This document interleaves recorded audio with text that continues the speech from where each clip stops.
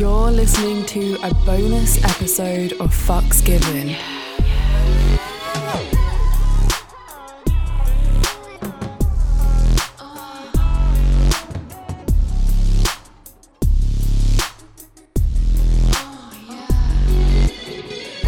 Hello, curious fuckers.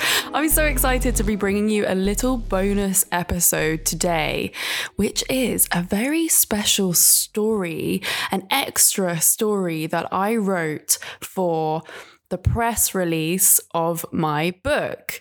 And it was inspired by the new Bridgerton series coming out. We love the enemies to lovers storyline. We are obsessed with it. So I wrote a story all about that, really, an enemies to lovers based in the same kind of era as Bridgerton, and it gets sexy. And I'm super excited for you to listen to it. This is an extra story, so this one is not in my book. So if you want more stories like this, make sure you grab yourself one of my books or the audiobook, which, let me tell you, is so fucking sexy. So I read out all the tips and advice and the bits in between, all the me bits, and we have some amazing people reading out the stories, like with really sexy voices. And you're gonna hear one of them in this bonus episode, Cody Wilder. So without further ado, shall we get into this bonus story? Obviously, as always, make sure you're following us on social media at Florence Bark, at ReadAmberX, and at Come Curious. Make sure you give this podcast a rating and a review, and follow us on Patreon. Every single little ounce of support you can do helps us in a way that you don't even know. Let's get this podcast into more people's ears. This story has been written for you to masturbate to. For more stories that will turn you on and techniques that will give you the most pleasure possible while you listen to them, search for This Book Will Make You Feel Something by Florence Bark, also available in print and ebook. A Forbidden Fondle, read by Cody Wilder. The listening time of this story is 13 minutes. The sexual content includes clit play, fingering, blowjob, nipple play, and vaginal penetration. I hear the hard soles of my shoes against the varnished ballroom floor. They clap softly amongst an array of voices in this expansive, indulgent hall, which is playing host to hordes of rich socialites, a gathering of those I despise most. People looking to expand on their already decadent lifestyles by marrying a wealthy suitor. Both families build their power and autonomy in this world, keeping the rich rich. I navigate my way through the bushy dresses swamping the air between people. As I walk, I feel the hairs on my neck prickle at the many stares lingering on me. I have a reputation amongst these people. I am a black sheep, if you will. To their disdain, I spend most of my time alone, with my horses, keeping the stable clean, reading under canopies of trees. My friends are the locals at one of the town's dirtiest drinking establishments. They have the best stories, and they know what it's like to really live. I despise the life I've been born into, and the life that is expected of me. I find myself a wall to lean against, a good place to observe the sheep. My mother checks in from the distant side of the room. She hopes that I will put in the effort to socialize and maybe meet someone with potential. The thought makes me roll my eyes back in my head. I can almost hear her irritable sigh, but then the room goes silent to welcome her. Her dress swoops into view before she does, I roam my eyes up her body, over the full skirt to the waist any man would want to hold, to the cream lace dripping from an intricate corset propping up two perfectly rounded breasts. Above them, a pearl necklace is draped over her soft skin, and above that, her lips are parting softly in a sneer-like smile. The arrogance, I think to myself. Her eyes travel around the room at the flurry of excited, thirsty men who have shuffled forwards, hoping to win her over tonight. And then she finds me in the crowd.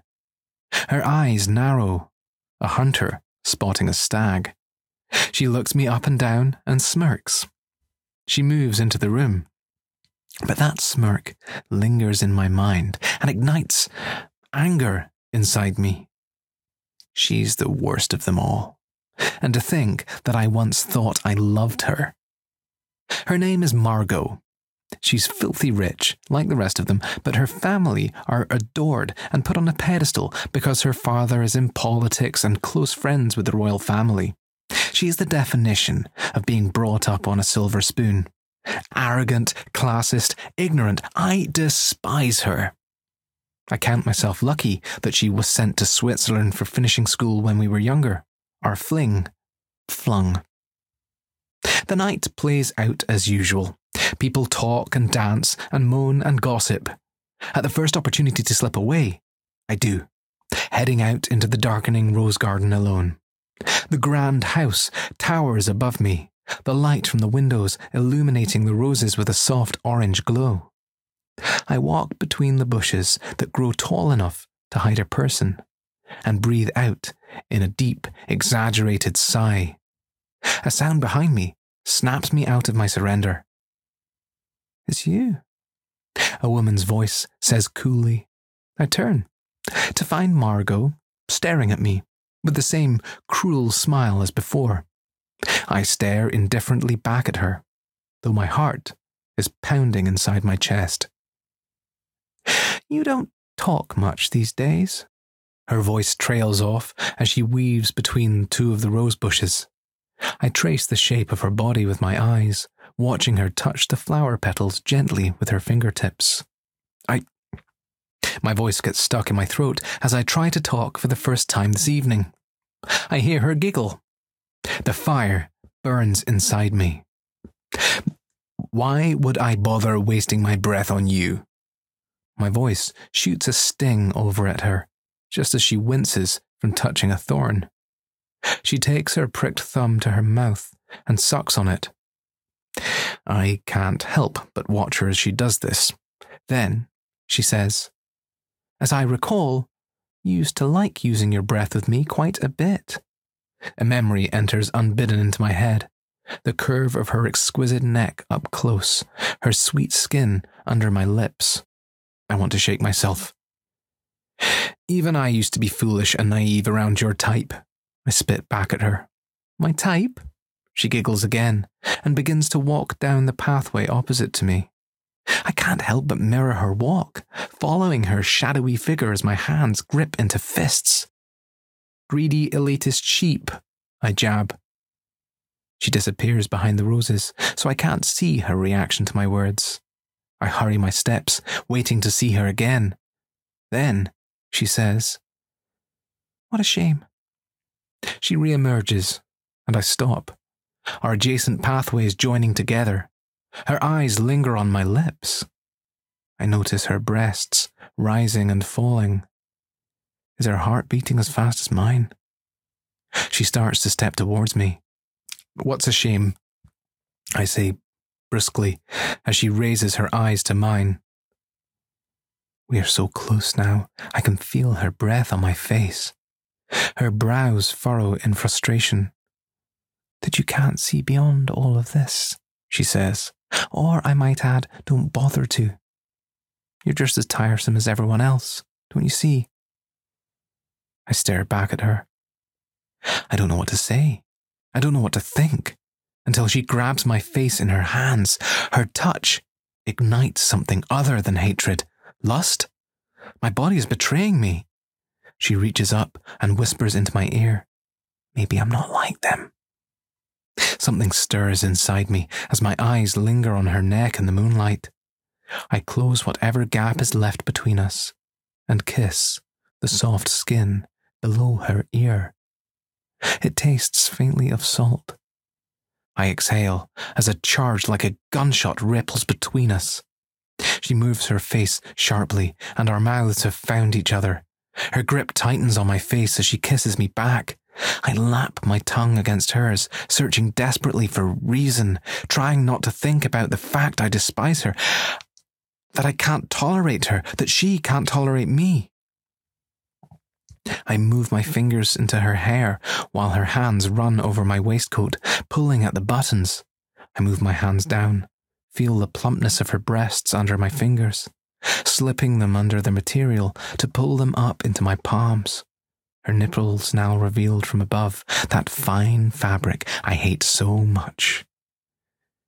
They feel as soft as velvet under my fingertips. She is pulling off my jacket, then my waistcoat, pulling my shirt up and over my head so that my chest is bare. My skin tingles in the rush of the cold night air, then even more so when she runs her warm tongue and hands over me, moving down my body until she finds the fly on my breeches. My heart beats fast, and my mind is swirling with anticipation as she pulls down my underwear too, and my stiffening cock breaks free. Before I can blink, she takes me into her mouth. Pleasure ripples through my entire body, her wet mouth warm around me as her tongue massages my shaft. A moan rumbles in my throat, heat spreading through me. Gasping for air, I grab her shoulders and pull her up to my level and collide with her tongue. I frantically pull her close, breathing in her scent, my hard cock pressed against her thigh through the folds of her dress. I bury my head in her freed breasts, moving my mouth over to her now hard nipples, sucking gently. She throws her head back and moans, which spurs me to go harder. She pulls me closer, grabbing my hair into her fists. I could stay here for hours, but my throbbing cock has other plans. I get down on my knees, lifting up her layered skirts so that I can run my hand up her bare thigh until I find the space between her legs. I slip my fingers inside her, between the folds of her aroused pussy. She starts to moan loudly. I reach up and put a hand over her mouth to stop her. She is outraged at being curtailed, and she bites down on my finger. I recoil from the pain. It's as if we've both momentarily remembered how much we hate one another. I remove my hand from between her legs, and her eyes go wide, realizing what she's done. "No," she pants, grabbing onto my arm and keeping it in position. Slowly, cautiously, she takes my other hand, the one she bit, to her mouth, and wraps her lips around the finger she hurt, caressing it with her tongue, sucking it gently. I put my finger back inside her, then another, and push deeper within her with a little more force than before. Her moans strengthen once again. "Fuck me," she commands, her eyes wild and violent. I obey. I pull her down onto the pathway and plunge my ready cock inside her wetness. The warmth sends shivers up my spine. I draw back and plunge in again, then again, slowly at first and rhythmically. She puts her own hand over her mouth now, but I want to hear her moan. I take it away and pin her hands above her head. She leans up and kisses me instead, her tongue inside my mouth, the way my cock is inside her. She feels intoxicating, like something I could get addicted to. As I get faster and faster, she pulls her hands free from beneath mine and runs them down my back, searching my body, pinching my skin. My thrusts get harder and I feel dangerously close. Before I let myself come, I pull out and roughly push aside her skirts. She leans up on her elbows to see what I'm doing, looking down at me between her legs with wild doe eyes. Still looking at her, I trace the flat of my tongue over her entrance. I push my tongue around her folds, around her clitoris. Then I suck on it and listen to the sound of her musical moans. I want to hear her sing with pleasure. As I encircle her clit once more, I dip a finger inside and feel the softness envelop me as I curl up to find her favourite spot. She gasps. I gather momentum with my tongue and finger, rubbing the sweet spot, lapping at her hardening clit again and again until I feel her pussy tighten around me, her scream of joy echoing through the garden. I move back up her body and plunge fiercely inside her dripping pussy. I press my face into her neck as I thrust deeper and harder, the moans of her orgasm still echoing in my ears. As I feel the last shock of heat pulse through me, I let my body come to a shuddering stop, and I look into her eyes. In the amber glow from the house, it is as if they are burning for me. You have been listening to A Formidable Fondle. If you liked it, you'll find plenty more sexy stories and ideas about how to make the most of them in this book will make you feel something. Available in audio, print, and ebook. Well, that was hot.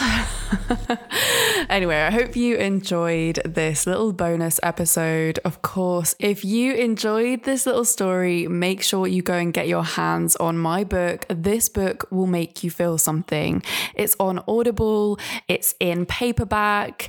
You can get your hands on this in bookshops and online, everywhere that you get your books from. The audiobook, as you can hear, has some very sexy storytelling, so it'd be worth maybe getting the paperback and the audio version as well. And you can also get the ebook. So excited for everyone to read the book.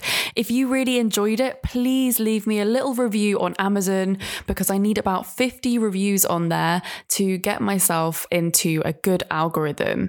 And we want this book to sell because we want people talking about sex and normalizing sex, taking the shame away from sex, and especially solo sex. So make sure you help out by leaving a little review and telling your friends about the book as well. If you enjoyed it, just share it with a friend and start the conversation, because as we all know, it's all about having a conversation. That's how we rid the shame around sex. So make sure you follow us on social media at Florence Bark, at ReadAmberX, and at Come Curious. You can find us on YouTube. We're on Patreon if you want to support us there.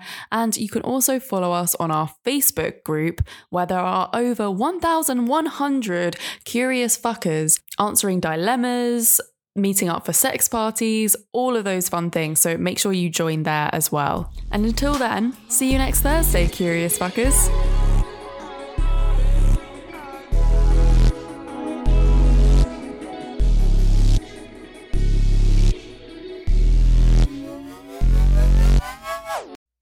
In the 1970s, John Todd burst onto the evangelical scene with a shocking tale. He claimed to be a former witch, involved in a then unheard-of secret organization called the Illuminati, and urged Christians to prepare for a violent world takeover.